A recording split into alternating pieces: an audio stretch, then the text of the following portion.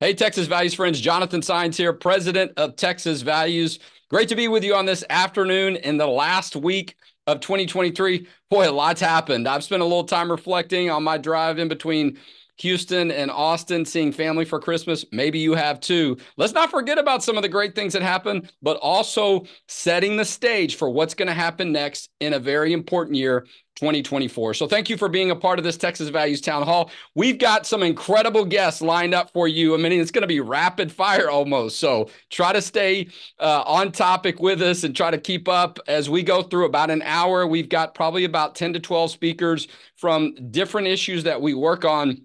Some of the most wonderful and experienced people on the issues. Abby Johnson is going to tackle pro-life. Representative Matt Shaheen is going to talk about Senate Bill 12 and protecting kids from sexualized performances in front of them, a big piece of legislation that passed. Of course, we're going to cover the Save Women's Sports issue. You don't want to miss some of the guests we have lined up for that. Also, pregnancy resource centers, what's going on in the pro-life movement on those issues, as well as a few other legislators that are going to jump in. Representative Swanson. Also, we're going to cover the religious liberty issue. What are we doing with the youth? What's happening and opportunities there? Christian Collins and our intern Megan Benton is going to cover some of that territory. Matt Long is going to talk about our friendship together this year and what the grassroots are doing and what Texas Values has meant to them. But a lot to cover. And Representative Oliverson and, of course, our good friends at Family Policy Alliance. So stay tuned. We're going to be hitting all these topics and talking and have a great discussion for the next hour. If you're watching on Facebook, and I'm going to check my Facebook feed to see if I've got this lined up, and that we're going share this live feed into a group, into some other chats. Let's increase the conversation and widen the audience, if you will. I'm going to go ahead and share this onto my personal page, and we encourage you to do the same. So listen, where do we start? What an incredible year 2023 was. That doesn't mean there's not still work to do in 2024. But look, the legislative session just ended a couple of weeks ago. All right, we had 4 special sessions. We had numerous local elections. We had State Board of Education work. We had court cases at the Texas Supreme Court and U.S. Supreme Court on a variety of different issues that we care about. And Texas Values, some of the work we led on, our top 3 priorities we got done during this legislative session, and almost got a few big ones in the special sessions that followed. Hey, if while you're on watching this, there's an opportunity to do questions. If you've registered, you can put it in a chat. If you're on Facebook Live, put it in the comment section, and I'm going to have those questions sent to me. We'll do our best to get those answered. We want this interactive, right? Not just our panelists and people talking. We want to hear from you, our supporters, the audience. What do you want to know about? What questions do you have? What are you wondering about? What are we not covering, or that maybe we've missed, you want to make sure as part of the conversation? Try to stay on topic, though, as far as the topics we're covering. We don't want to veer off into something else. And so whatever issue we're talking about, you got a question about that, you're wondering, let us know. Put it in the chat for the webinar, or put it in the comment section for the Facebook Live if you're on Facebook watching. And I'm excited about it because I've got some of my great friends that are going to be a part of this conversation. And listen, if you're inspired while we're on this town hall today, please consider making a tax-deductible donation at txvalues.org. We are a 501c3 nonprofit organization, and the only way that we can continue to be strong and bold and do what we need to do and literally stand up to Satan. I'll talk about that later, a crazy note card and, curse that's tried to be placed on me that I received in the mail about a month or so ago. Make a tax-deductible donation, though, okay? Stand up against Satan. txvalues.org. You can make that tax-deductible donation at any time of the day or night, but certainly during this town hall. I want to bring in our policy director, Jonathan Covey, to kick things off, because there's no question in a legislative year, that's where some of the biggest work took place and the biggest focus for Texas Values. And a big part of that was a piece of legislation that Jonathan Covey, Mr. Covey, as we like to call him around the office, since we're both Jonathan and we share the same birthday. Mr. Covey, take it from here. Hey, thanks, Jonathan. I mean, there's no question we've had a tremendous year, and it's always helpful to look back sort of on the last 12 months and really just get a kind of a bird's eye view of how much progress was made. Hello, everyone. Jonathan Covey, I'm the policy director for Texas Values. And we just want to take a little bit of time to reflect on some of the highlights of this past year, and there's no doubt that protecting kids was a theme in 2023.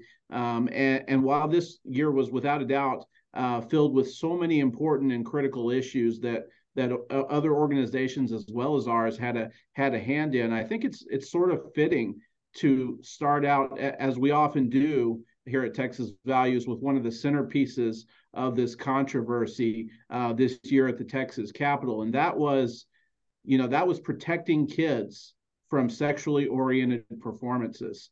Often, but not always, they would be in the form of a drag show, a drag queen couching, having a performance and couching it as being an art. And these things started popping up all over Texas, and it became clear that adults who were not only organizing these performances, but were actually performing in them, and they were intentionally targeting children who, while they're not as discerning as adults, they're certainly more impressionable and certainly more able to be harmed. And that's when the legislature decided to get involved. Representative Matt Shaheen was the House author of Senate Bill 12. That was the bill that was passed by the legislature to protect children. And I think that Representative Shaheen was going to be joining us. Do we have him on? I'll check on the people in the back. I don't think so. I think we're still waiting for him. He just told me that he was jumping in, so y'all keep an eye out for him.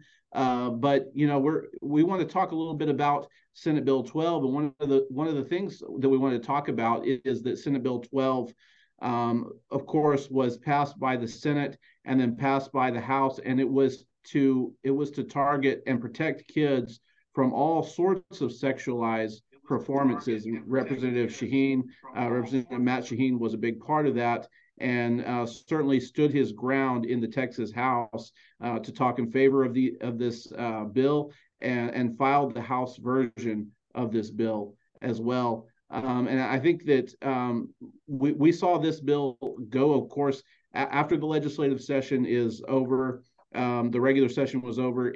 We saw this bill, of course, reach September, and lawsuits were filed against this bill to stop it from going into effect. We see many lawsuits starting to challenge legislation that protects kids, and wanted to get Representative Shaheen, of course, to comment sort of on how those lawsuits are going on. If he joins us here in a moment, we'll switch back to him. But if you guys have questions in the chat about Senate Bill 12, where it's at, how it's doing, let us know. You can put those questions in the Q&A function, and we'll try to get to your questions and answer them the best we can to the knowledge that we have of Senate Bill 12 as well. Well, and let me jump in here, Mr. Covey, because look, this is an issue with drag queens. I mean, really trying to take over every part of society, right? They tried to take over a Christmas parade, we know, out in Taylor, Texas, and a variety of other things where they really just spring up on people that aren't expecting it, particularly as it relates to children. Public school libraries, I mean, it's just is out of control.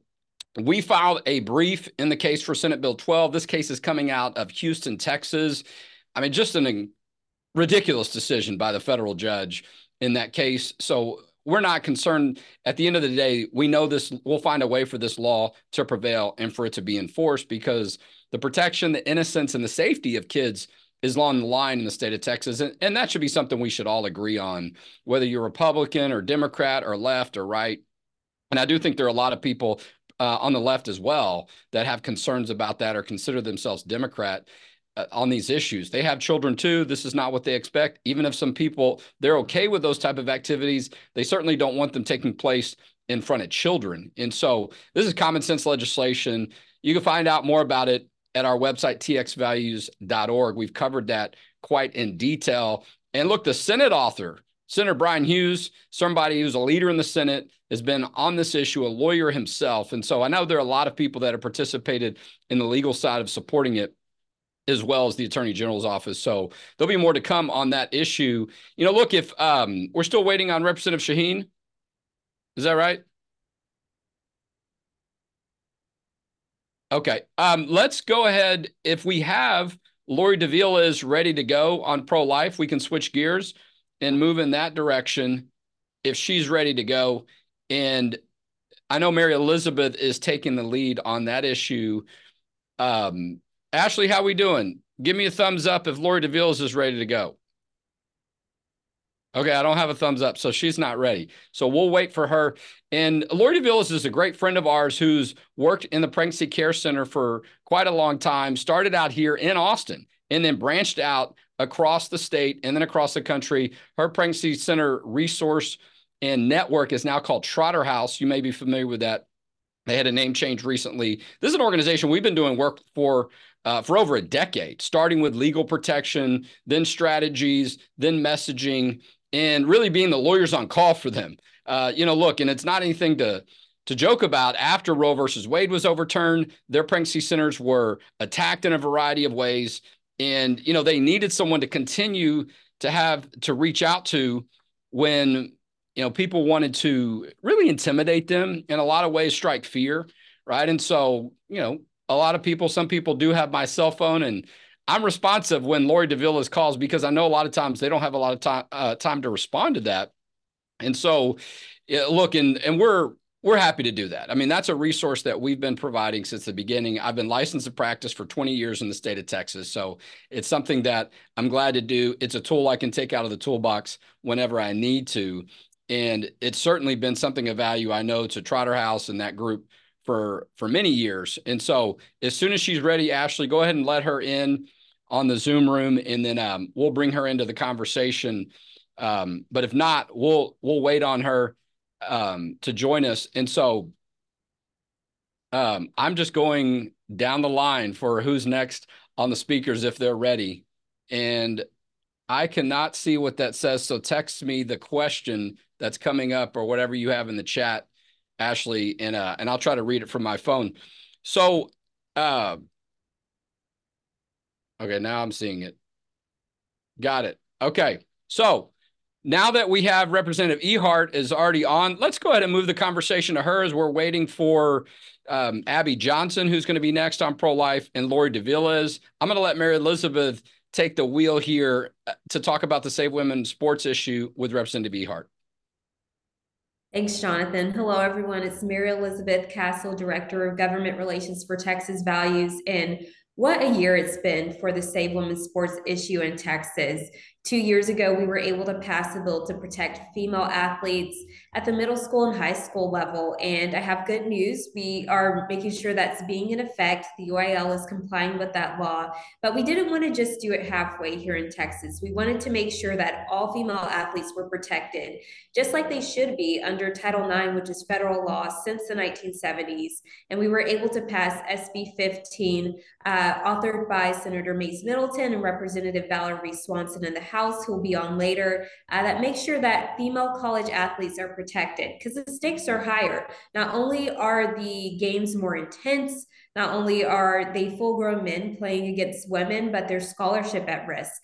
There's careers at risk. And so we wanted to make sure we had that full protection in Texas for all female athletes. And a true champion for this issue, who comes a little bit up north for us, who came down every session we had this bill, making the trip down to the great state of Texas, was State Representative from Idaho, Representative Barbara Ehardt.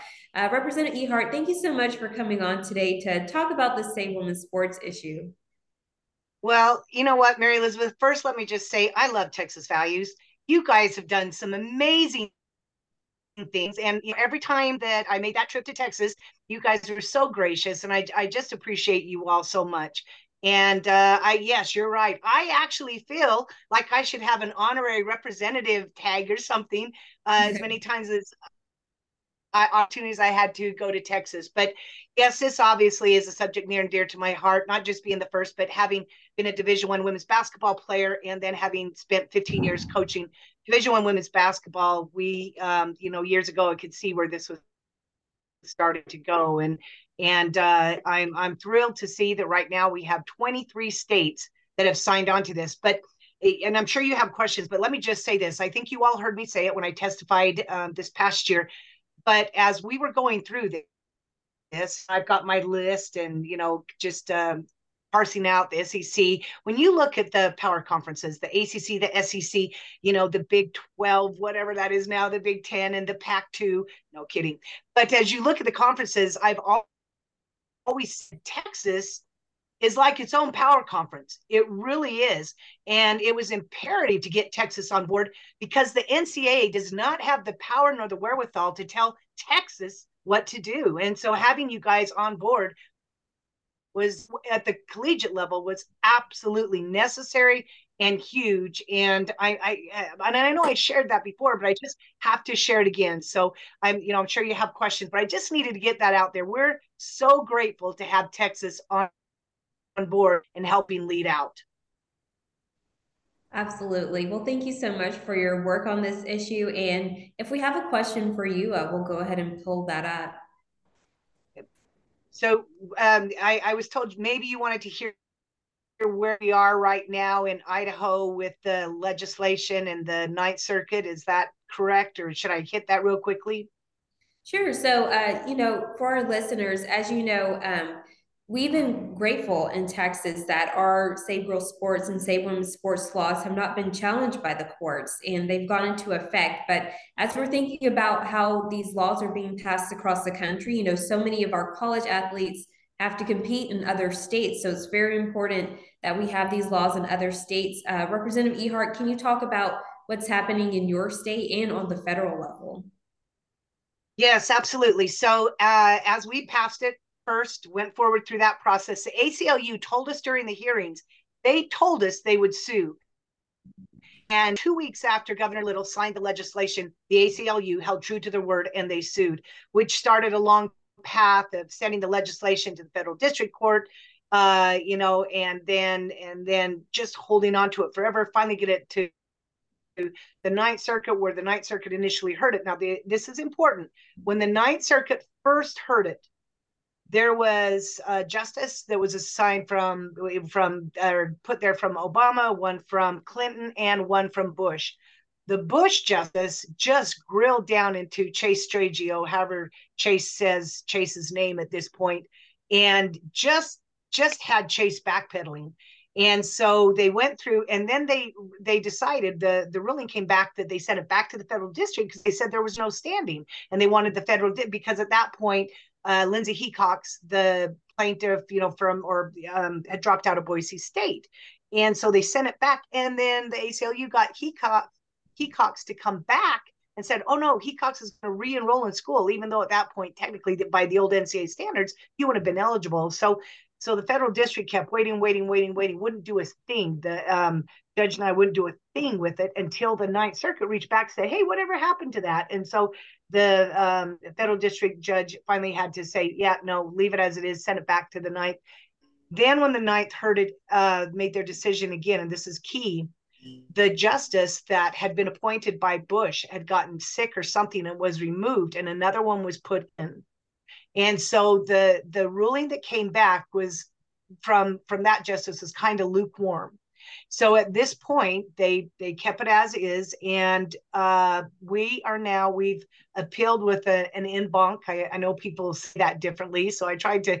So we're appealing to more of the justices, the Ninth, not the entire Ninth, because they apparently have the most justices, but to get a better ruling. And then at that point, we will immediately be appealing to the Supreme Court. We have been encouraged by many of our colleagues, maybe it had been some of you, to appeal to the Supreme Court right away. But the thought was, and in working with ADF also, that we would appeal to the larger body as a whole. And there have been many good justices placed on the Ninth, not enough, but many under the Trump years. So we're optimistic and we're waiting to hear what will happen with that. But with what's happened in the Fourth District, we're also waiting to hear what happens with the Fourth District Court of Appeals. And we are very optimistic that this will then move its way up to the Supreme Court. Wow, and that'll be huge for sure if we have this issue of whether or not men can compete in women's sports go to our U.S. Supreme Court and have that U.S. Supreme Court precedent on this issue. Some people say it may not have to come to this issue, but we would definitely be happy to have the law of the land to uphold all that we've done in Texas. It looks like we have our next guest on, so I won't belabor this point, but thank you so much, Representative Ehardt, for coming on and sharing with us. Absolutely. And again, thank you to all of you in Texas Values. You do wonderful work. You set a great standard. And thanks for including me through the I think 4 trips to Texas. So anyway, thanks. Do you mind if I stay on and listen? Yeah, I just want to say too, thank you, good member, Representative Ehardt, as you always used as part of your intro when you would testify to other legislators. Okay, thank you for being on. Okay. All right, go. It's back in your hands, Mary Elizabeth. All right, so I think our next guest is the wonderful Lori DeVillez. Lori, we already gave you a wonderful introduction about your work in Austin before you came on, but just to preface this and set it up a little, we had a huge year across the United States and in Texas when it comes to saving the life of the preborn. Not only were we upholding and continuing to uphold our Texas heartbeat law that was saving lives, I think we're close to 155,000, maybe 200,000 on today. But we had the long fought victory of having Roe versus Wade overturned. And, that was something that you and so many others and Jonathan have worked countless years on to make sure that that would happen, that we would have that terrible precedent overturned. But the work is not done. And a lot of people are coming to be aware that there are more need for workers in the field. And that is what you do. You're the hands and feet of this ministry of taking care of the moms and babies. And you've been doing it so courageously. So just please share with us about what you're doing and some of the awards I think that you won recently as well. Well, I appreciate that, Mary Elizabeth and Jonathan. And I got to say the same thing. I love Texas Values. Jonathan and I go way back, probably close to 20 years now or more, and gone through some pretty strong battles and victories as a result of those battles. And I appreciate that. And that's what it takes. It takes us, no matter what organization you're with, to link arms, because what you do, I so appreciate, but I probably will not ever want to really do what you do. But I want to come alongside and help you do what you do. And a big piece of that is the testimony that we can provide as a pregnancy and family resource center through the years of, I've seen testimony at the Capitol where there are all kinds of witnesses that come and give testimony. But when a client steps to that microphone and she shares her experience of how she was treated when she went for an abortion or what she was told, and then told the truth at a pregnancy center, the whole room stops. I know you get to hang out there at the Capitol, and I appreciate you doing that. And we pray for you and lift you all up, your whole team. But when you see someone who's experienced it, who has lived it, who knows what it is, that room stops. And I know that's a big piece of what we can offer. But even the lawsuit we were in, Jonathan, you probably know the year. I think it was 2010, whatever. 2014. When National 14, okay. Is that when it was settled? No, well, that was the end of it. Yeah, I think it started in 2011, maybe 2012. Texas Values was just getting off the ground. I was still a part of the Liberty Institute team, and then we started Texas Values and continued the work on behalf of what was not called Trotter House, but was Austin Pregnancy Resource Center at the time. That's right. That's right. And Jonathan was willing to take all of those media calls for me. I think we had 7 attorneys with Liberty Institute on that. But National Abortion Rights Action League, I guess it was a national agenda that came to really try to shut down key pregnancy centers. And because we're in Austin and because we're at the University of Texas, we were a target. But our team came around, really coached us and taught us what we had to do. I mean, I didn't know at that point what an interrogatory was or what any of that stuff was. Deposition, all of those words I learned. But this I know. When you know what you're doing and you know what you're called to do and you're willing to step forward and do it, God will use you. And that's what God does with Texas Values. And you're right. In 2014, we won that lawsuit. Not only did Judge Lee Yackel side with us, but he also ordered the city of Austin to pay all of our attorney fees, which I believe came to $1 million bill. For me, my calling and assignment is to open pregnancy resource centers, and Austin being strategic, but all over the country, to truly be those hands and feet of those in need, of those thinking their only option is an abortion because of their situation. And we can take that crisis and give them truth and give them hope and help and healing, and not only help them through that crisis and choose life for their baby and their family, but also become successful people in society that can then be what we need in our communities to stand for life. So I agree 100%. Lori, yeah. give us the website where people can find out more about your organization. Trotterhouse.org. If you want to check us out, trotterhouse.org. And we are now opening Trotter houses all over the country, named after Lilias Trotter, a famous missionary in the 1800s. You can look her up as well. Well, that's the work we need to continue to do. That's been part of our message. Love them both, the mother and the child, particularly in states like Texas, where babies are protected from the beginning of the process, if you will, all through stages of development in the mother's womb. Some other states are not like that, but Texas is. So instead of focusing on laws that protect the baby, we have all those. Now we want to protect the mother and the child in even stronger way than we already have. Mary Elizabeth, I see Abby Johnson's on. So let's go ahead and bring her into the conversation. Speaking of the pro-life issue, perfect timing. Lori, thanks for all that you do. God bless you. Absolutely. Thank you, Jonathan.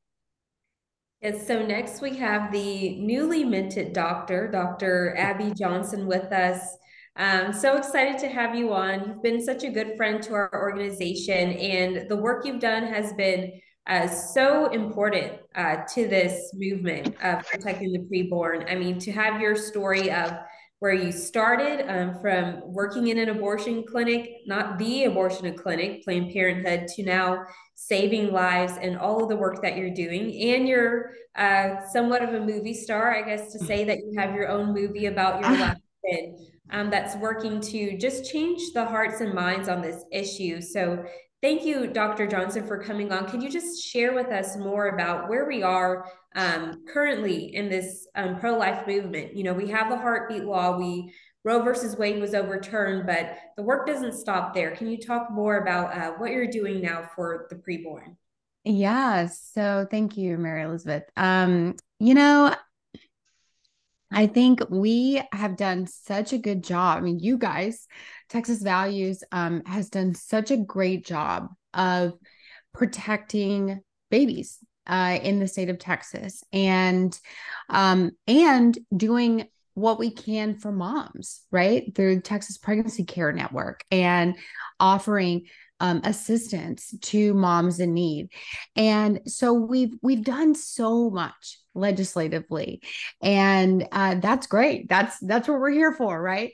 But now it's really, I feel like it's a battle of the culture. It's a battle of the mind. We saw what happened recently in the media with the Kate Cox story, and you know, her baby that we presume was killed by abortion out of state. The baby had a trisomy 18 diagnosis, and what was really interesting but also devastating is the culture that we live in now, basically saying even Christians, even people who should be standing firm against this, saying, well, you know, I guess in that circumstance, it's okay to terminate life. And that's a really scary state of affairs to live in, because that is eugenics, right? That only some are fit to live, but others are not. And so we see fit to kill them. And that's a scary time to live in. And so we are now, all of us are now really ministers to the culture and changing minds. And Jonathan always says, the law is a teacher, and it is. And it has taught so many people the value of life. The heartbeat law taught so many people the value of life, because a heartbeat is such a powerful thing, right? Just to hear a heartbeat. I know every time I have 8 children, every time I've heard a heartbeat of one of my children, I've cried, because just hearing that heartbeat. It's a sign of life. It's a sign of life throughout the entire medical community. We have that here in the state of Texas, and that will continue. But there's so much work that still has to be done. We know we have medication abortion happening here still in the state of Texas. So we have a lot to do, but it is really about changing hearts and minds right now. Well, and I'm going to jump in real quick because you're dead on. Changing the culture and the environment. And really, I mean, the culture is there in many ways, not all of it, but it's moved in that direction significantly. That's why there's been a landscape and a foundation in which to pass the type of laws we have in Texas for the Supreme Court to feel like it was time, if you will, to overturn Roe versus Wade. And we have to continue to demonstrate that, not just with law and policy, but with our own personal actions, our own sacrifice, our volunteer work, you name it, and just the way that we talk and treat people and respond. And the Kate Cox situation was a perfect example, right? For us in the life movement to say, this baby matters too, right? Just because there's a supposed disability. We did an interview with Rick Santorum last week, about 2 weeks ago, because he's got a teenage daughter who has trisomy 18. This is, the condition that the media wants people to be convinced, oh, it's a death sentence. And to make a martyr out of this woman, or, some type of hero because she was forced to leave the state. She could have left the state at any time she wanted before that, but the baby was 21, 22 weeks at that point. It's hard to not believe there was some strategy or sort of a stunt to set up this court case, but the Supreme Court sided with Texas that the baby is still to be protected in this circumstance. The law was not followed by the doctor in this case, and that's a big reason why they lost. But the reality is an opportunity for us to say, hey, this isn't any different. This baby still should have an opportunity to live, should be supported. You're doing some of that work with some of your ministries. I mean, look, your role in the life movement, not only what you did 10 years ago or however long that was when you started some of this, but what you've continued to do, not just your voice, but the ministry work. You're having an influence on legislators. You're having an influence on the media. Tell us what you're doing now. And as we look into 2024, you sent me a couple of ideas too of what we need to be doing, but I'd love to hear you share some of that. Oh gosh, Jonathan, my mind is always going. So I do, a lot of I've run my organization, and then there were none now for 13 years. And we have helped now just right at 700 former abortion clinic workers leave the abortion industry and come to a saving relationship with Jesus Christ. And that has just been really a miracle to witness. People ask me, what's that like, Abby, to be on the phone with someone as an abortion worker is walking out of the doors of that clinic for the last time. And I tell people, it's like listening to a miracle, because that's really what it is. And because of that, a lot of times these workers, when they leave, they have all of this knowledge about illegal activity, things that have been going on, and they want to share that. That's part of their healing process, right? That was part of my healing process as well. And so, because of we're able to partner with state agencies and different federal agencies, we have been able these workers have been able to shut down 43 abortion clinics because of the information that they have that they were able to share with authorities. So that has been a beautiful gift.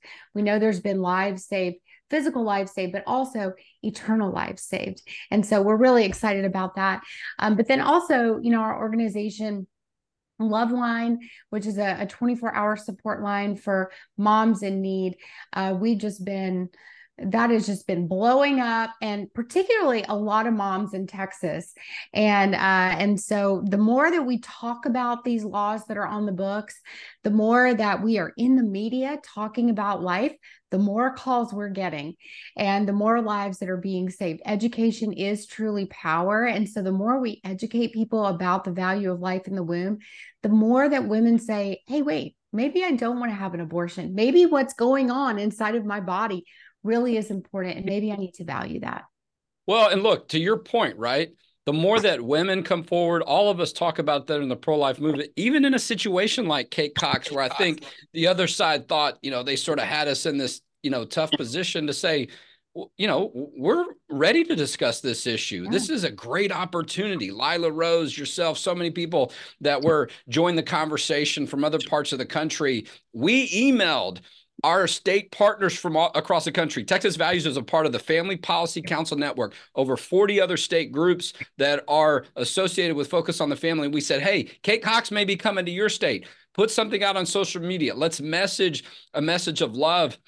And so there's plenty of work to do on that front, because we know that a lot of people now are going to have an opportunity to see, I have a choice. They didn't have a choice before. They were told they didn't. Now they really do, because we know the natural choice often, the reality is that they want to keep their baby, or that it is hard for them to come to that decision to end the life of that child. And with ministries like yours and others that are waiting, and as we go into 2024, I mean, there's no doubt with a presidential on the line, this life issue is going to be a part of the discussion for this election season. Absolutely. And I have to say two things.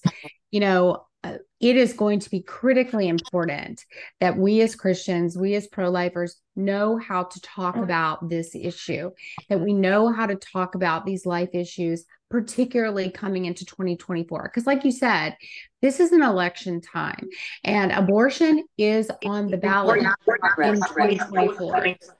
And so we need to really understand how to be apologists. We are being apologists for the unborn. And so we need to understand how to talk about these issues, how to talk about abortion. And the other thing I'll say, Jonathan, and this is to your point, and this is just, it really cuts to the heart of the matter. And what you were talking about with really giving women a choice. As we know, the abortion industry, they are always looking to jump on a crisis. And that's exactly what they did in the Kate Cox situation. They saw a crisis, and there is not a crisis that they can't figure out how to exploit. And that's what happened in that situation. But they do that to women all the time. They do that to women who are pregnant, in crisis, who are scared, whatever it may be. And when those women get that positive pregnancy test, they want them on that abortion clinic table as quickly as they can. That's why they oppose 24-hour waiting periods. That's why they oppose, ultrasound laws, things like that. So what the Heartbeat bill has done, what the abortion ban in Texas has done, is it has forced women to actually stop and think. It's forced women to say, wait a minute, okay, if I want to have this abortion, I can't do it in Texas. I'm going to have to go out of state. Is this really something I want to do? And we get so many calls on our hotline. We get so many calls at Loveline, women saying, you know what? I think I would have had an abortion if this law wouldn't have been on the books. If I would have been able to just quickly enter an abortion clinic, I would have had an abortion. And I'm so glad I wasn't able to do that. And so this law, not only is it saving physical lives, yes, that is happening, but it is saving women from a lifetime of regret. Right. And that is what the law is meant to do. There's no doubt. Look, I would keep you on for an hour. We've got several other panelists that are teed up, and I know you promised us a few minutes. We're going to have to bring you back. There's a lot to cover because the life issue is going to be huge in 2024. But Abby Johnson, you were a big part of the success that we had this year on the life issue, making sure we had support. I just want to say one thing real quick. And you changed the conversation or broadened the conversation when it came to pregnancy centers. $130 million coming from a fund now for pregnancy centers all across the state of Texas to get those resources. We hope other states do the same thing. But you broaden it to say, what about rent support? What about I need help with my car, my utilities, not just diapers and so on. That is, you knew exactly what women were looking for and broadened it. That's made a huge difference, a game changer. So thank you for continuing to be a part of that conversation. And we look forward to talking to you in 2024. Can't wait. Excited. Okay. Let me bring in Jonathan Covey here real quick, but I'm going to tee it up for him because someone he helped directly through our work at Texas Values, Cheryl Bean from Fort Worth, is going to be jumping in as the next panelist. And this is a testimonial. I want her to talk about really the work we did with her, because this is someone who had a specific conflict in her community, was already a Texas Value supporter. She was already a friend. And then all of a sudden she found herself, something dropped right in her lap in her own community at a school where she served on the charter school board.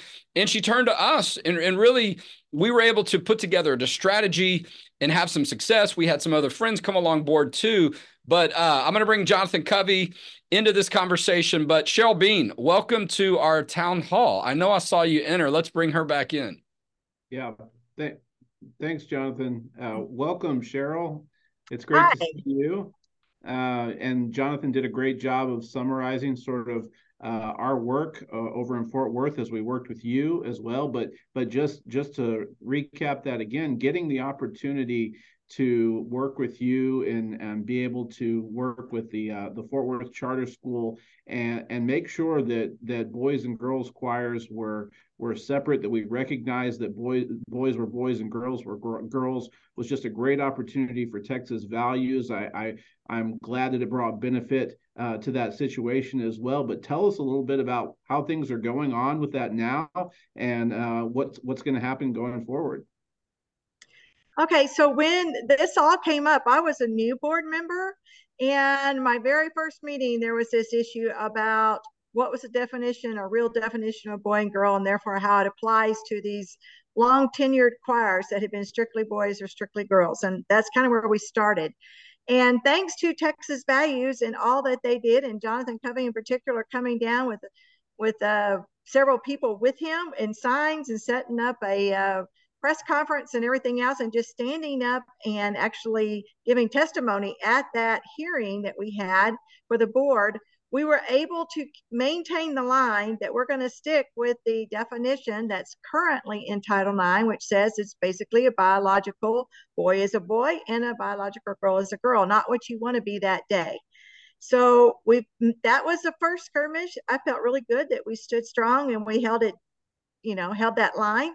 It is by no means over. When I say that's the first skirmish, that's the first skirmish. Every board meeting we've had since, we've had some number of people show up, some of the same participants, still arguing about, you're not being fair to my child, even though there are two choirs they can be in.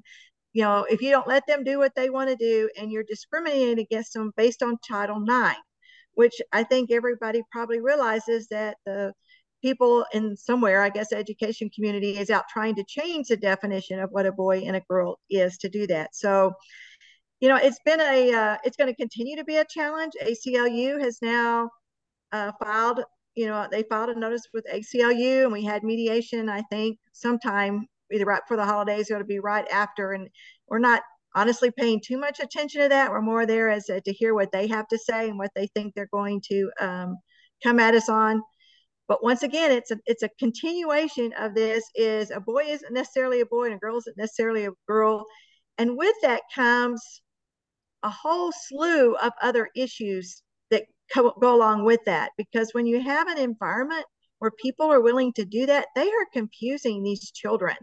And it's conversation in the schools every day about, well, how do you identify today? Are you a furry? Are you a girl? Are you a boy? Are you non-binary?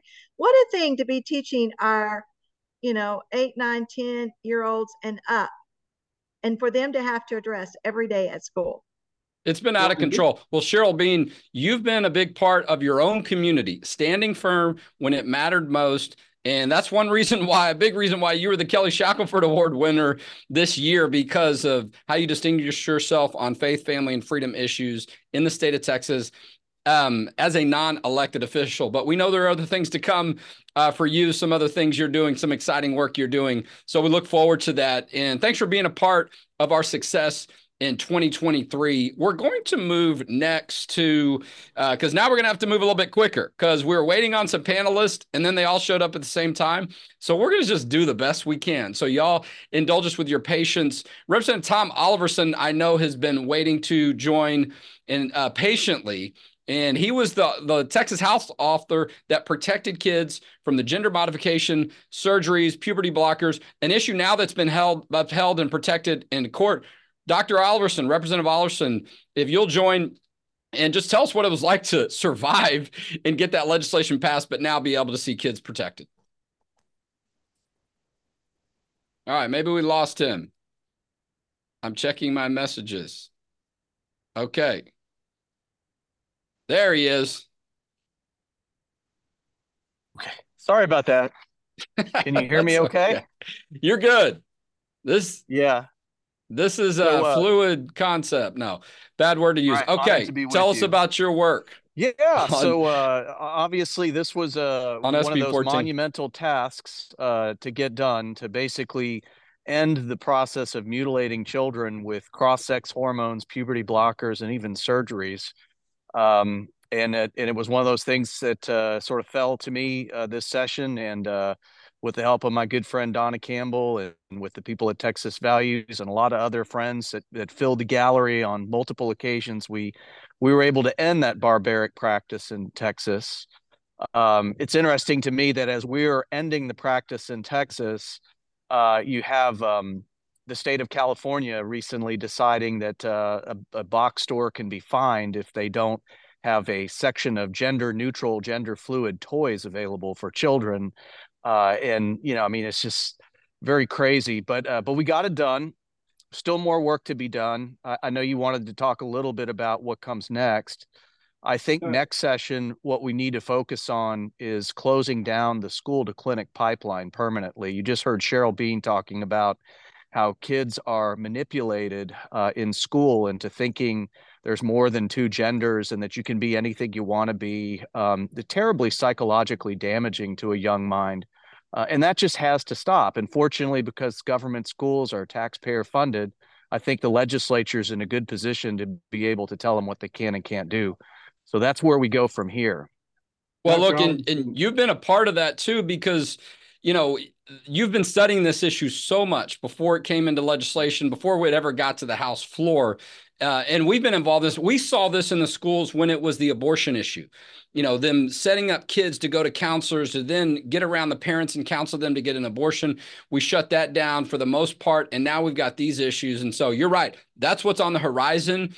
SB 14 has been protected in state law in the courts. Now we need to move to the next chapter and deal with the 1,200 school districts throughout Texas where we can protect kids from even getting any idea that this is the right direction to go. Well, listen, you distinguished yourself well in 2023. We gave you a couple of awards at our ceremony and our event earlier this year, but we're not done. And we look forward to working with you in 2024. Honor to work with you as always. Thank you very much and Happy New Year. God bless you, sir. We're going to bring Mary Elizabeth Castle back into the conversation and shift back to the Save Women's Sports issue as Kim Jones is ready to go. Thanks, Jonathan. Yes, this work on the Save Women's Sports issue couldn't have been done with national partners and different grassroots leaders across the United States and across our state who have really championed this issue and have personal experience with this issue. You may remember Kim Jones came to our policy conference, I believe it was a year ago, and shared her heartbreaking story of what happened to her daughter at an Ivy League university and how this policy of allowing men to compete in women's sports and be in women's private spaces was being forced upon so many young women athletes, even at a higher level in the collegiate space. And Kim Jones has really taken her activism and her knowledge and expertise to a higher level. She spearheaded the protest we had earlier this year in January. It's hard to believe it's been a year already, to protest the NCAA when they had their convention in Texas, smartly so. And she was able to get tens of thousands of signatures on that petition and is working with different lawyers and attorneys and different women athletes across the country to address this issue. Kim, talk about, what we've done in Texas, how you've seen it be helpful, but also what we're looking forward into the future, especially as we're trying to work on this, across the country.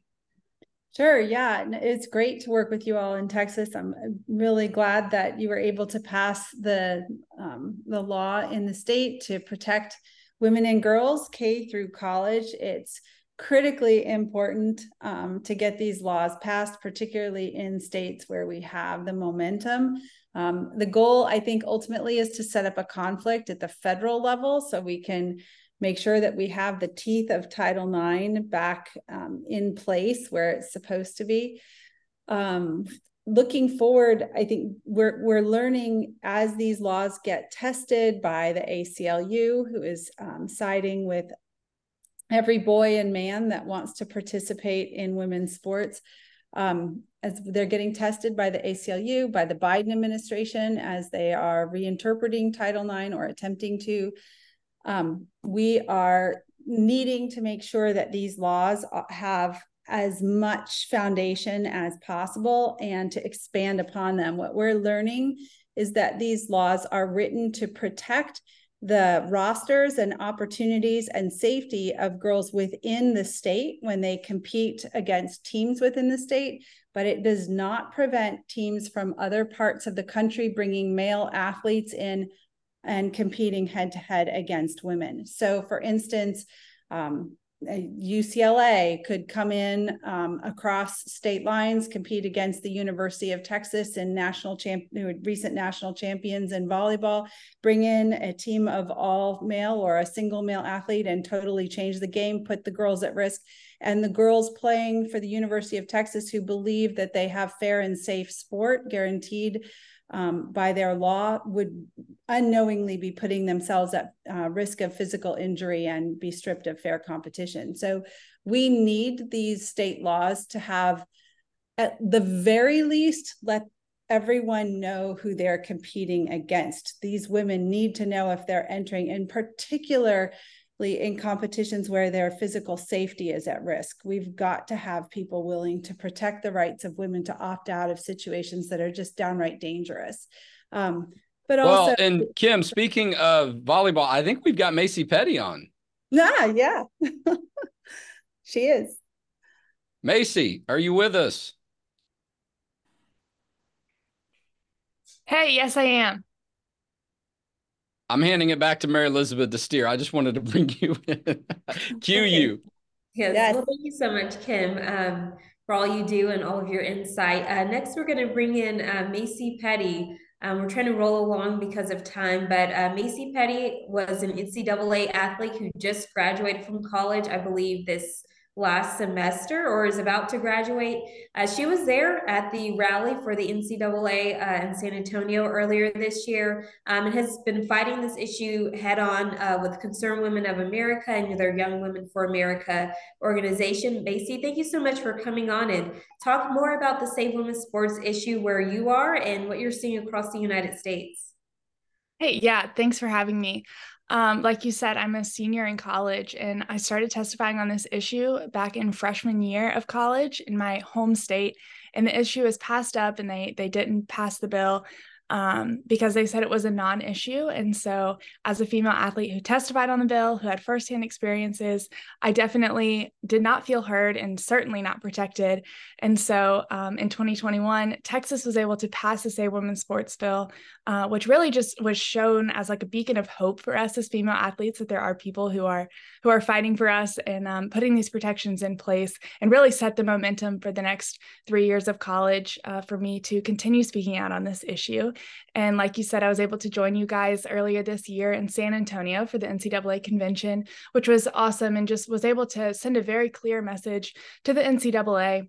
And then later in this past summer, was able to come celebrate the passage of the Save Women's Sports bill that extended protection into college, which was so awesome. And we were able to have a Young Women for America ambassador testify on the issue. And so it just really showed a lot of support for female athletes who are having to go through this and just continue to put these protections in place.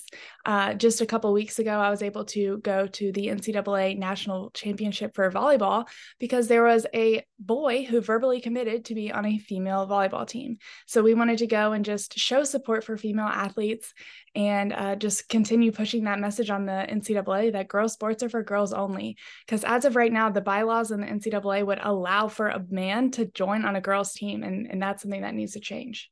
Well, Macy, I'll never forget, having to exit that bill signing ceremony with the governor up in North Texas, in a black unmarked vehicle. No exaggeration. Are we, No. is it accurate that everything is bigger in Texas? What was your impression? And that's Oh, not just because I'm a you are so University of right. Texas Longhorn fan, okay? You are so right. And it's funny, when I went to the national championship, Texas won. So it's a good thing that you got those protections in place. But it's funny you bring that up. That was a very specific memory in my mind, just because I remember we stopped and prayed for the protesters. We were all really frustrated, but we were able to stop and just pray for them and the confusion that had covered their eyes to the truth. And that's something really special to me, because Texas Values and Concerned Women for America, both faith-based organizations who are able to just stand firm in the word and know how to fight these battles, because they're spiritual battles. And so it's important to be in the word and go forth in prayer.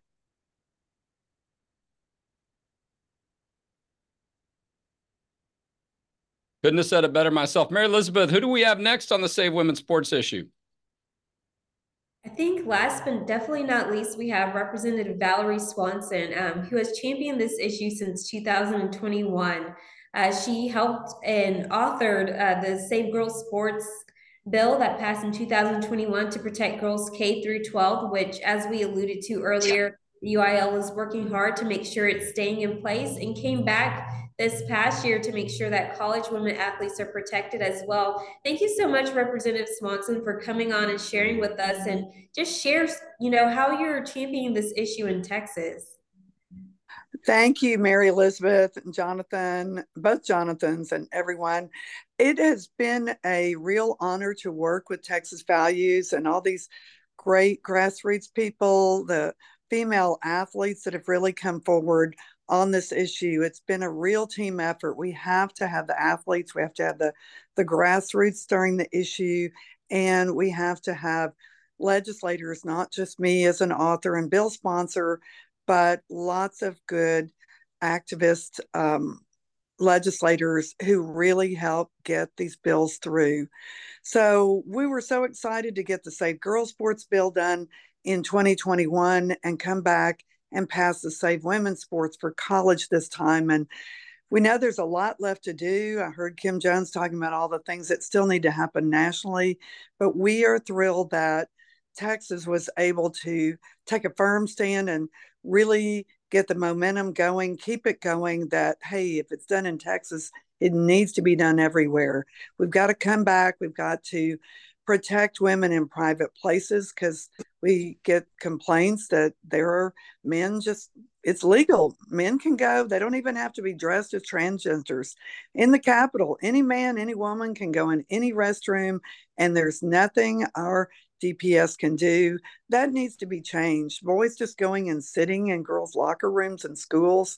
So I look forward to trying to further this and fight on these other issues. And thank you. I know y'all are there all the way.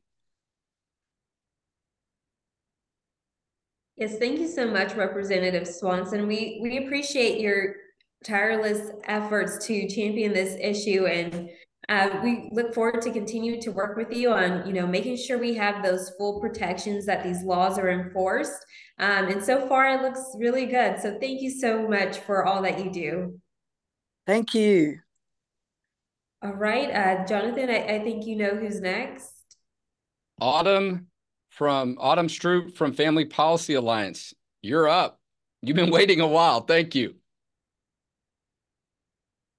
No problem at all, Jonathan. My pleasure to be here with you all. What a great show to talk about all that's been done throughout the year. And I know that folks will say, especially folks in states like California or Vermont, they might say, it's easy to get these types of things done in Texas that Representative Oliverson and Representative Swanson have been talking about.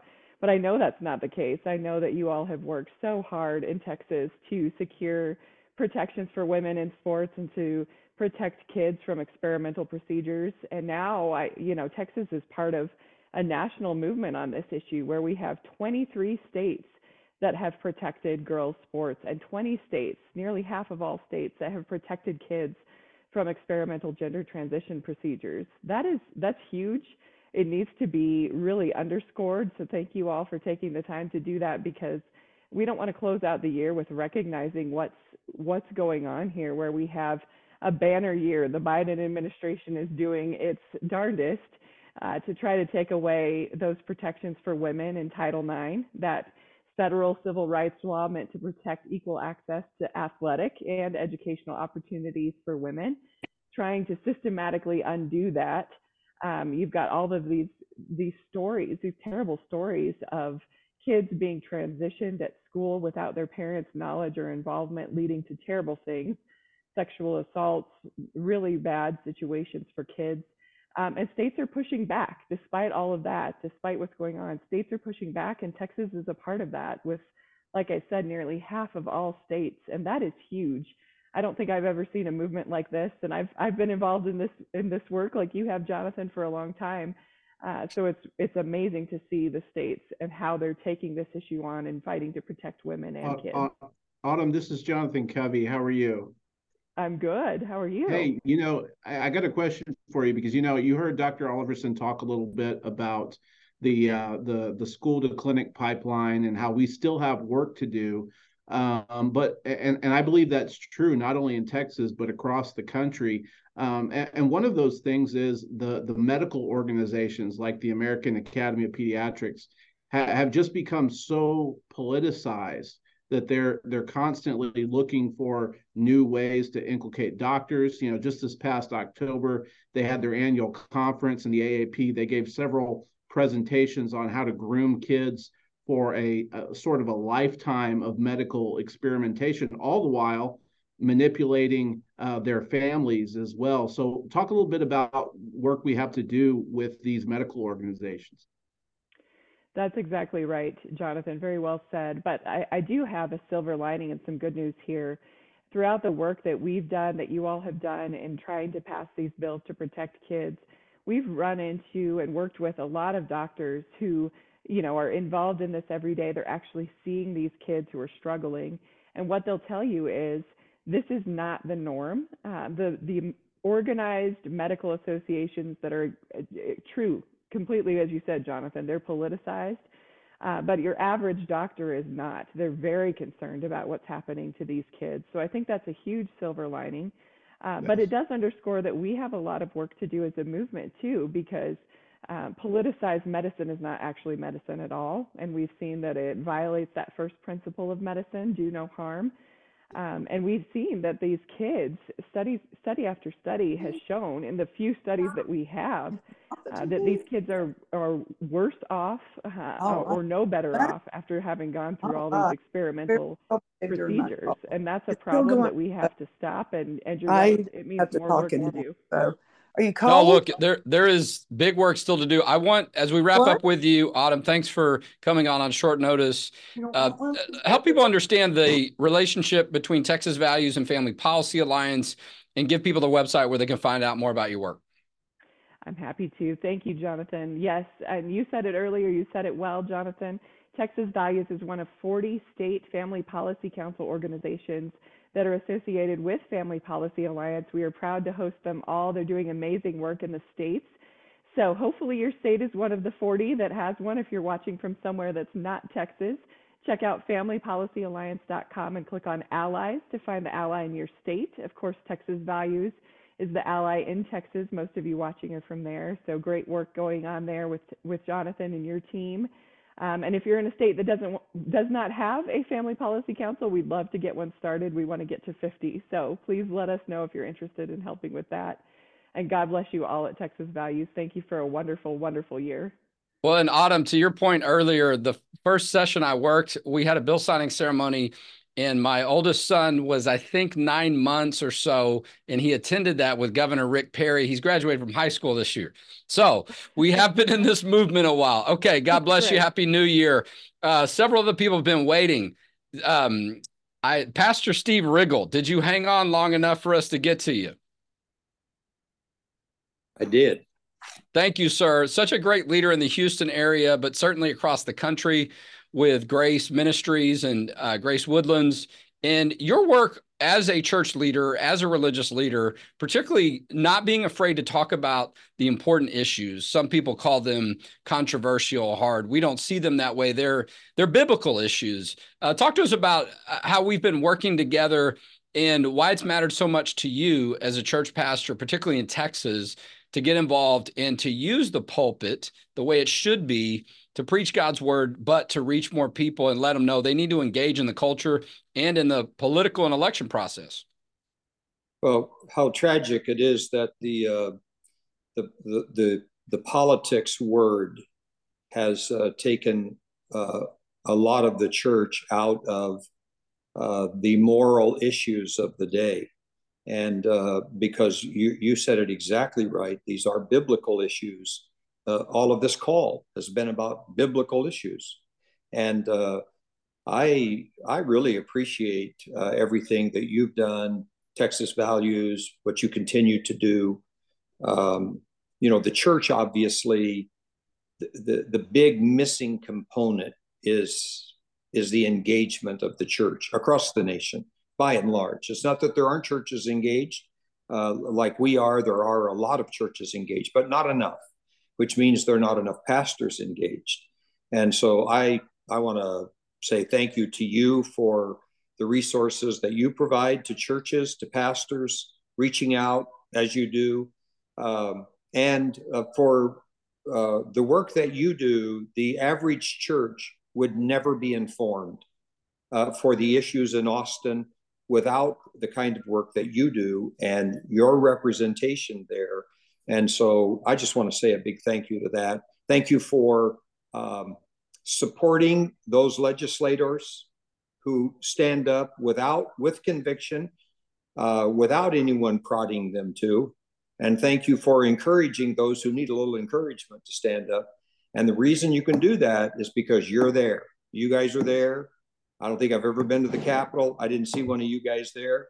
I appreciate that. You're not only there at the Capitol, but when it's necessary to stand up, as we've had to do here in Houston, you guys were here, and I appreciate that.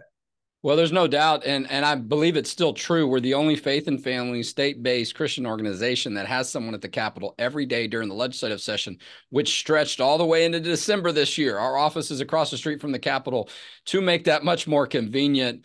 Pastor Riggle, you're right. Houston means a lot to us. I was born and raised there. But it's the biggest city in the state and the fourth largest city in the country. What happens there in the greater Houston area, the Woodlands, Conroe, Kingwood, wherever is around that area, matters so much and can have an influence on our state.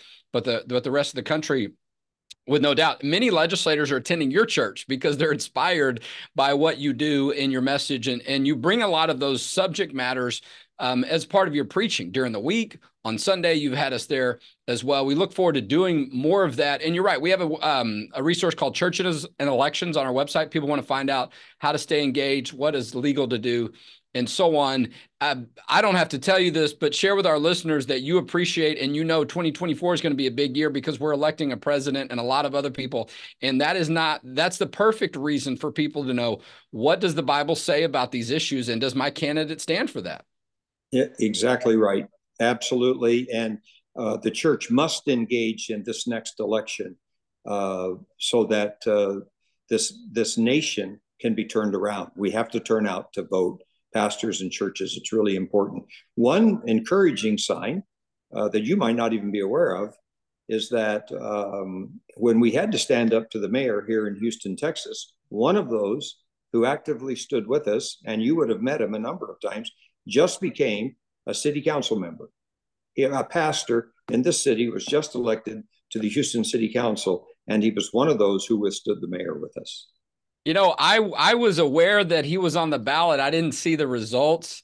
And what a tremendous success story. And we'll talk more about that in the days to come, because look, showing up that way and then flipping it, right, to then go and run for office. A lot of people are inspired that way. I don't know. You want to give credit to Mayor Parker for that. So be it, and so whatever it takes. But, hopefully it's a sign Houston is headed in the right direction, and we're going to continue to help move things in that direction, not only this year, the end of this year, but moving into 2024. Thank you, Pastor Steve Riggle, for your leadership and working so much and so closely with Texas Values. I think our friend, speaking of the Houston area, Christian Collins, and speaking of different groups and segments of voters, how important young people are. Okay, my oldest is going to register to vote in 3 or 4 months. He's going to be able to vote this presidential election. Tell us about what you've been doing with the youth and why that's mattered so much to you, Christian Collins. Well, thank you so much, Jonathan, and the team for having me be a part. Honored to be with this distinguished group here. And your work is so important, everything that you're doing with the legislators and encouraging them to continue to move in the right direction and move the ball forward. I'm always impressed with every cycle you guys have victories that you're putting up on the scoreboard. So just keep up the great work and keep fighting the good fight. Well, you listen, we were one of the speakers at your Texas Youth Summit earlier this year. Again, that entity and that effort, that event continues to expand and grow. What are you tapping into there? Yeah. Well, thank you so much for asking. Texas Youth Summit has really grown in the last 5 years, and we have great plans this upcoming year, for continued growth, bigger conference, more speakers, and making the audio visual effects even better than they've been in the past. And so we're working on that front. And you know what I think it is young people really want to find purpose and meaning in life, and they're having all these different voices speak into them from TikTok and social media and just in general, and their schools and Hollywood, and there's so many different voices, but they need moral clarity. And this idea that young people cannot be socially conservative is completely false. And I think we're seeing this trend in the positive direction on every issue, from family to life, especially life. They're going in the right direction. And one success story we had, I went and spoke at Sam Houston State University, and there was a young lady named Emily. And this was actually at Pastor Steve Riggle's church, where we had our conference, where she came and spoke, and she shared her story. She had been radicalized on TikTok into thinking that she was supposed to be a male, and she was going to have sex reassignment surgery. She was going to do everything that she needed to do, hormone therapy, to get to the place where she could pretend to be a male. And she didn't go through with it, thank God. And this happened to a pastor's daughter too. When I looked at her, she looked very feminine and lovely and everything. You would never know that this person was going through that. And she came and she shared her story at Texas Youth Summit that year, and it was really powerful. And we're seeing that young people, they need a place where they can have community and connection. And so we're just excited about the conference that we get to put on every year. And, we've done things in South Texas. We're working to do some good work in the Dallas-Fort Worth area this year. And in addition to that, we know how important the church is. And so we want to have a really awesome event for pastors and their wives this year. And we are going to have a great event. And so more details to come on that, but just intrigued and excited to continue to work side by side with Texas Values and to have you both involved in both of those great events. So yeah, we look forward to it. This was a great year. You and I spent a lot of time interacting more, collaborating on different things. You were able to be a part of our policy event. We got to speak at your event. And so we look forward to it. A great 2024. Happy New Year to you, my friend. And we'll be working together and checking out your event and promoting it soon. God bless you. Speaking of youth, so much. We have somebody on our team, our policy intern, Megan Benton, who is a rising star. She's already distinguishing herself. She's got a legislative session under her belt, so to speak, with quite a few victories she was able to be a part of. And we're just blessed she continues to do work with us as she's in her senior year at the University of Texas. Megan, what's it meant to you to be a part of the Texas Values team and get some of the experience that you've had? It's been an incredible experience. I got involved in politics when I was about 18 years old, but I didn't have any experience with the legislative session or all the work that goes into it until I joined the Texas Values team. And so getting to go through that entire process for the first time this year has been just one of the most incredible experiences I've actually ever had. And one of the most important things that I got to work on was the Safe Women's Sports issue, like we've been talking about. And just being there and getting to talk to so many different people about why it's important and what we're doing. Because as a kinesiology major, I would have laughed at you if you'd told me 5 years ago that we'd even be discussing this, but here we are. And so getting to work on that issue was just something that was so fulfilling and incredible. And it's a really incredible experience because as someone who's 21 years old or 22 now, you don't get those opportunities very often. And so when the Texas Values team reached out to me and offered me an internship, it wasn't something I could say no to. So it was an incredible experience. I got to work on the gender modification issue a little bit as well, but just being in the Capitol day after day, getting to work with the team was honestly the best experience I could have had. Well, you did a fantastic job, and I don't think we ever asked you to make a copy of a piece of paper. You were doing and not that there's anything wrong with that. I make copies all the time and print things out. But my point is, our interns, we get them on the playing field to continue to borrow from the sports topic here, right? You were testifying. We insisted that you do a media interview and prepped you for it. But we want our interns, we want people that are part of our work to get that experience. Sometimes you got to take the training wheels off too and just get out there and see what happens when the game is being played, right? You can't manufacture the legislative session. It's very difficult. Even if you do a mock of it, it's still not the same. And so while we had the opportunity, we tried our best to put you in opportunities, not just to get to the experience, but to succeed. And for you to see yourself and to realize, I can do this work. I can be good at it and I can make a difference. And you definitely did. So we hope you keep saying yes to being a part of our team and what we're doing, because you're making a difference. And I'm sure you're inspiring other young people, as you did as a TPUSA, Turning Point USA representative, and some of the things you've done on campus and other places. So we really appreciate you're a significant part of the Texas Values success in 2023. Thank you, Megan Benton, policy intern for Texas Values. I think we got all the speakers. Somehow we just went about 10 minutes or so over, except for Alex Woodby, who's got the most important job, which, Matt Long. I'm sorry. Is Matt still waiting? Yes, Matt Long. Matt Long, our good friend from the Fredericksburg Tea Party, Patriot Voice. I forget. What's the name of your show in the network? It's called the Hill Country Patriot. Hill Country Patriot. Patriot.com. Thank you. Let's see right there. Close us out before we bring the money guy on to twist people's arms to donate. Absolutely. I've been hosting a radio program down in the Hill Country that streams live for about 4.5 years now.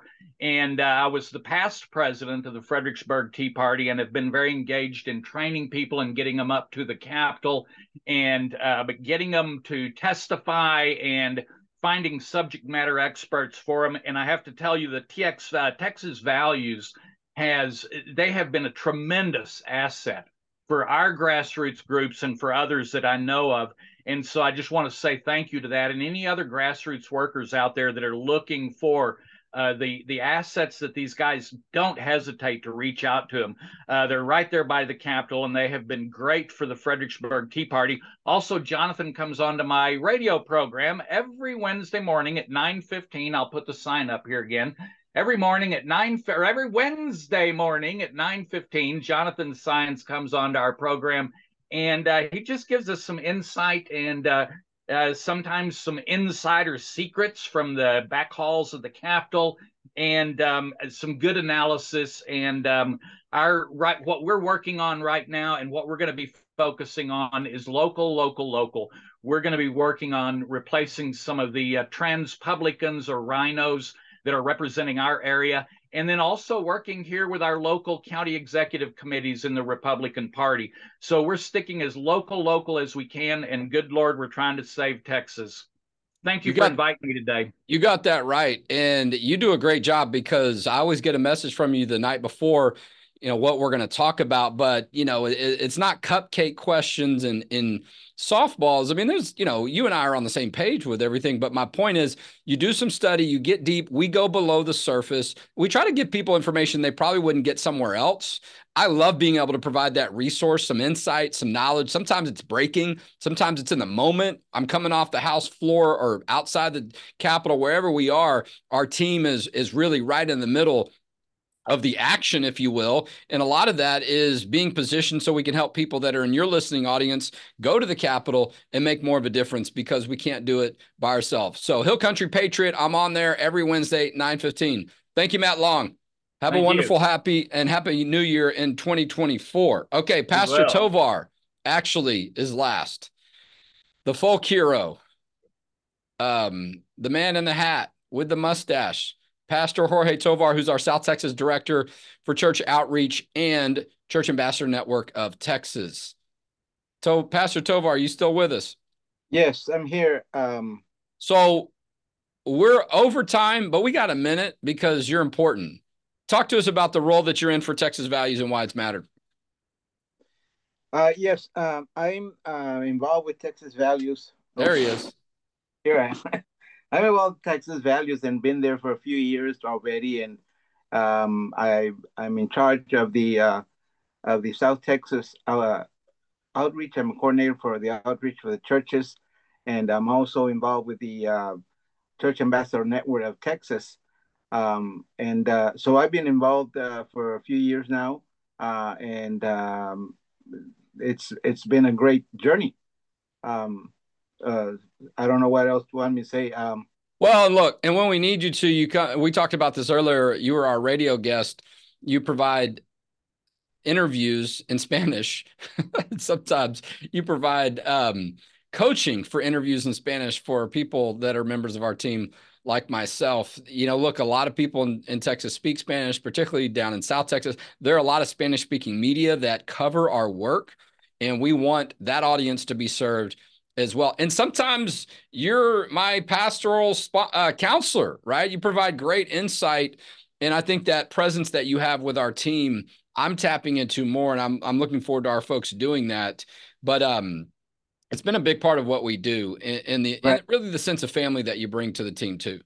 And one of the things that I'm also excited about is that Texas Values is reaching or planning to reach now to South Texas more and more. And there's a few people that that I've been talking to, and they're excited because once I mentioned, what, Texas Value wants to come down here, so prepare yourself and let's get something going. So they're excited about that because of just simply the information that is brought up from the Capitol straight into the churches, into the pastors' knowledge about what's going on, about the religious freedom and everything that's taking place, all the laws that favor religious freedom that have passed lately in this a few years that I've been involved with.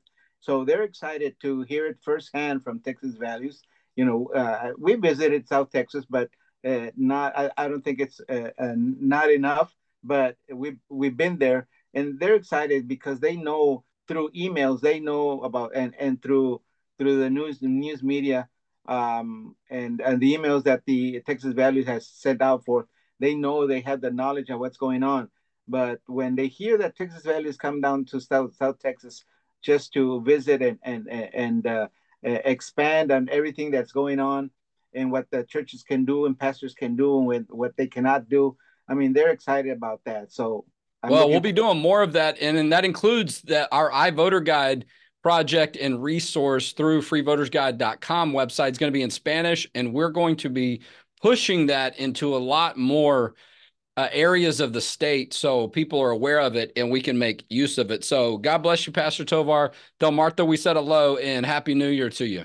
Amen. Same to you. Happy New Year. God bless. Okay, where's the money man? Alex Woodby to tell you the different ways that you can give and donate to Texas Values.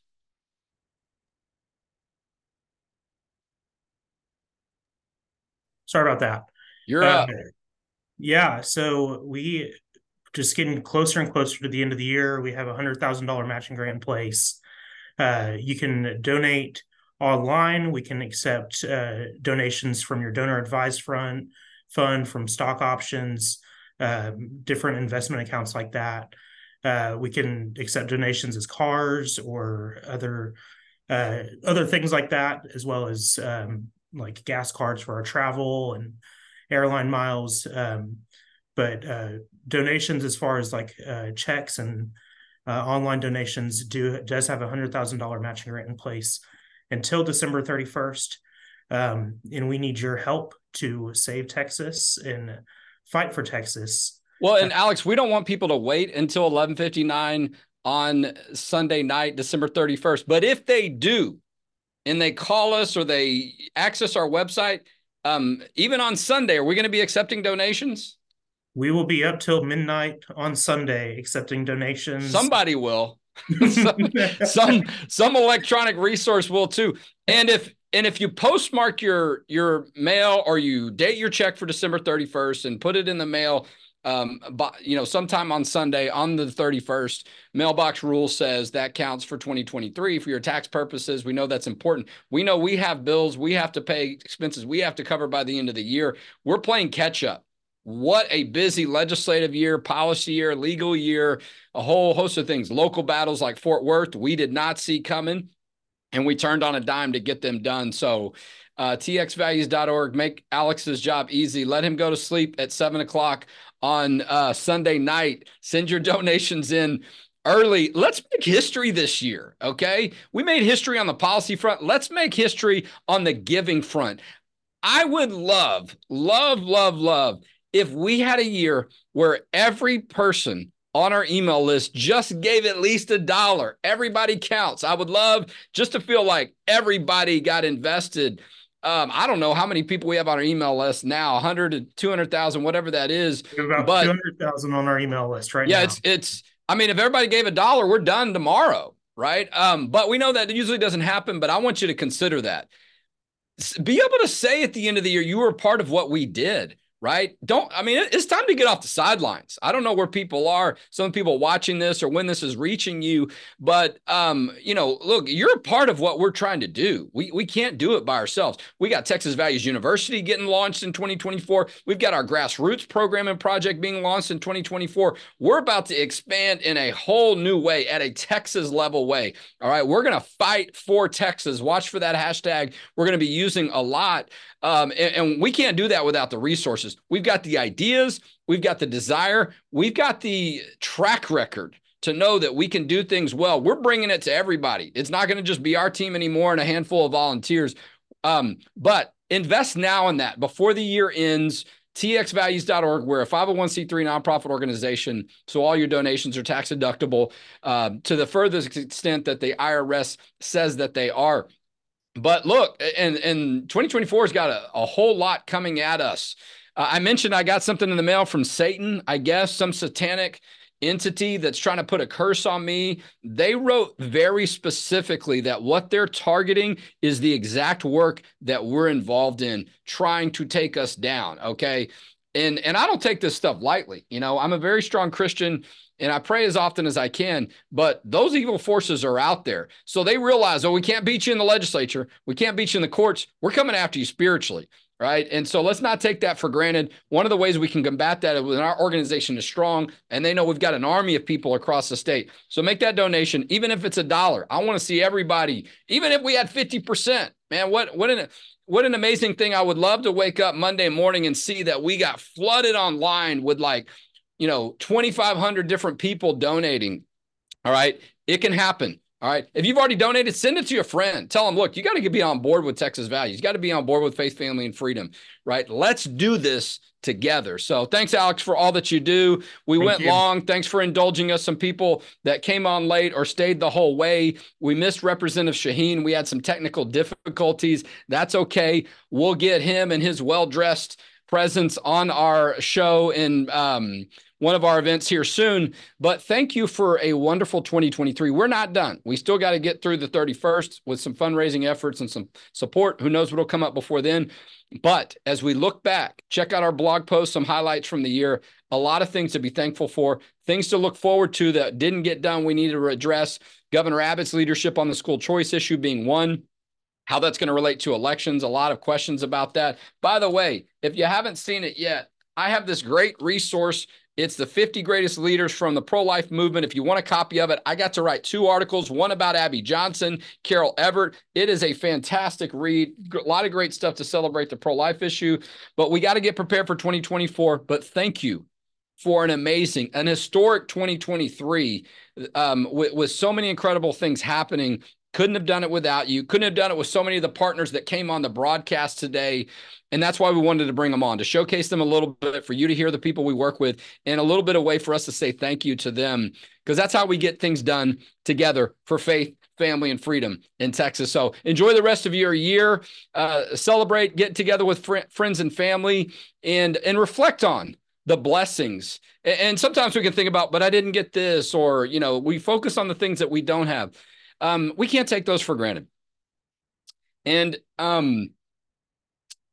as we close out, I want to do it in the name of Dean Johnson. Dean Nelson, who passed away earlier, just a couple of weeks ago. He was involved in the pro-life movement and religious liberty movement for many years, mainly in the DC and Virginia area, but nationally. He was leading efforts for Human Coalition, Frederick Douglass Institute, and many others. His memorial service was today. Couldn't be there up in the DC area, but we thought about him. We thought about Chelsea Yeoman, a part of his team, and so many, because the work that we do here matters, but it also matters the way we did it. And he did it so well as a Christian. So God bless every one of you, and we'll talk to you in 2024.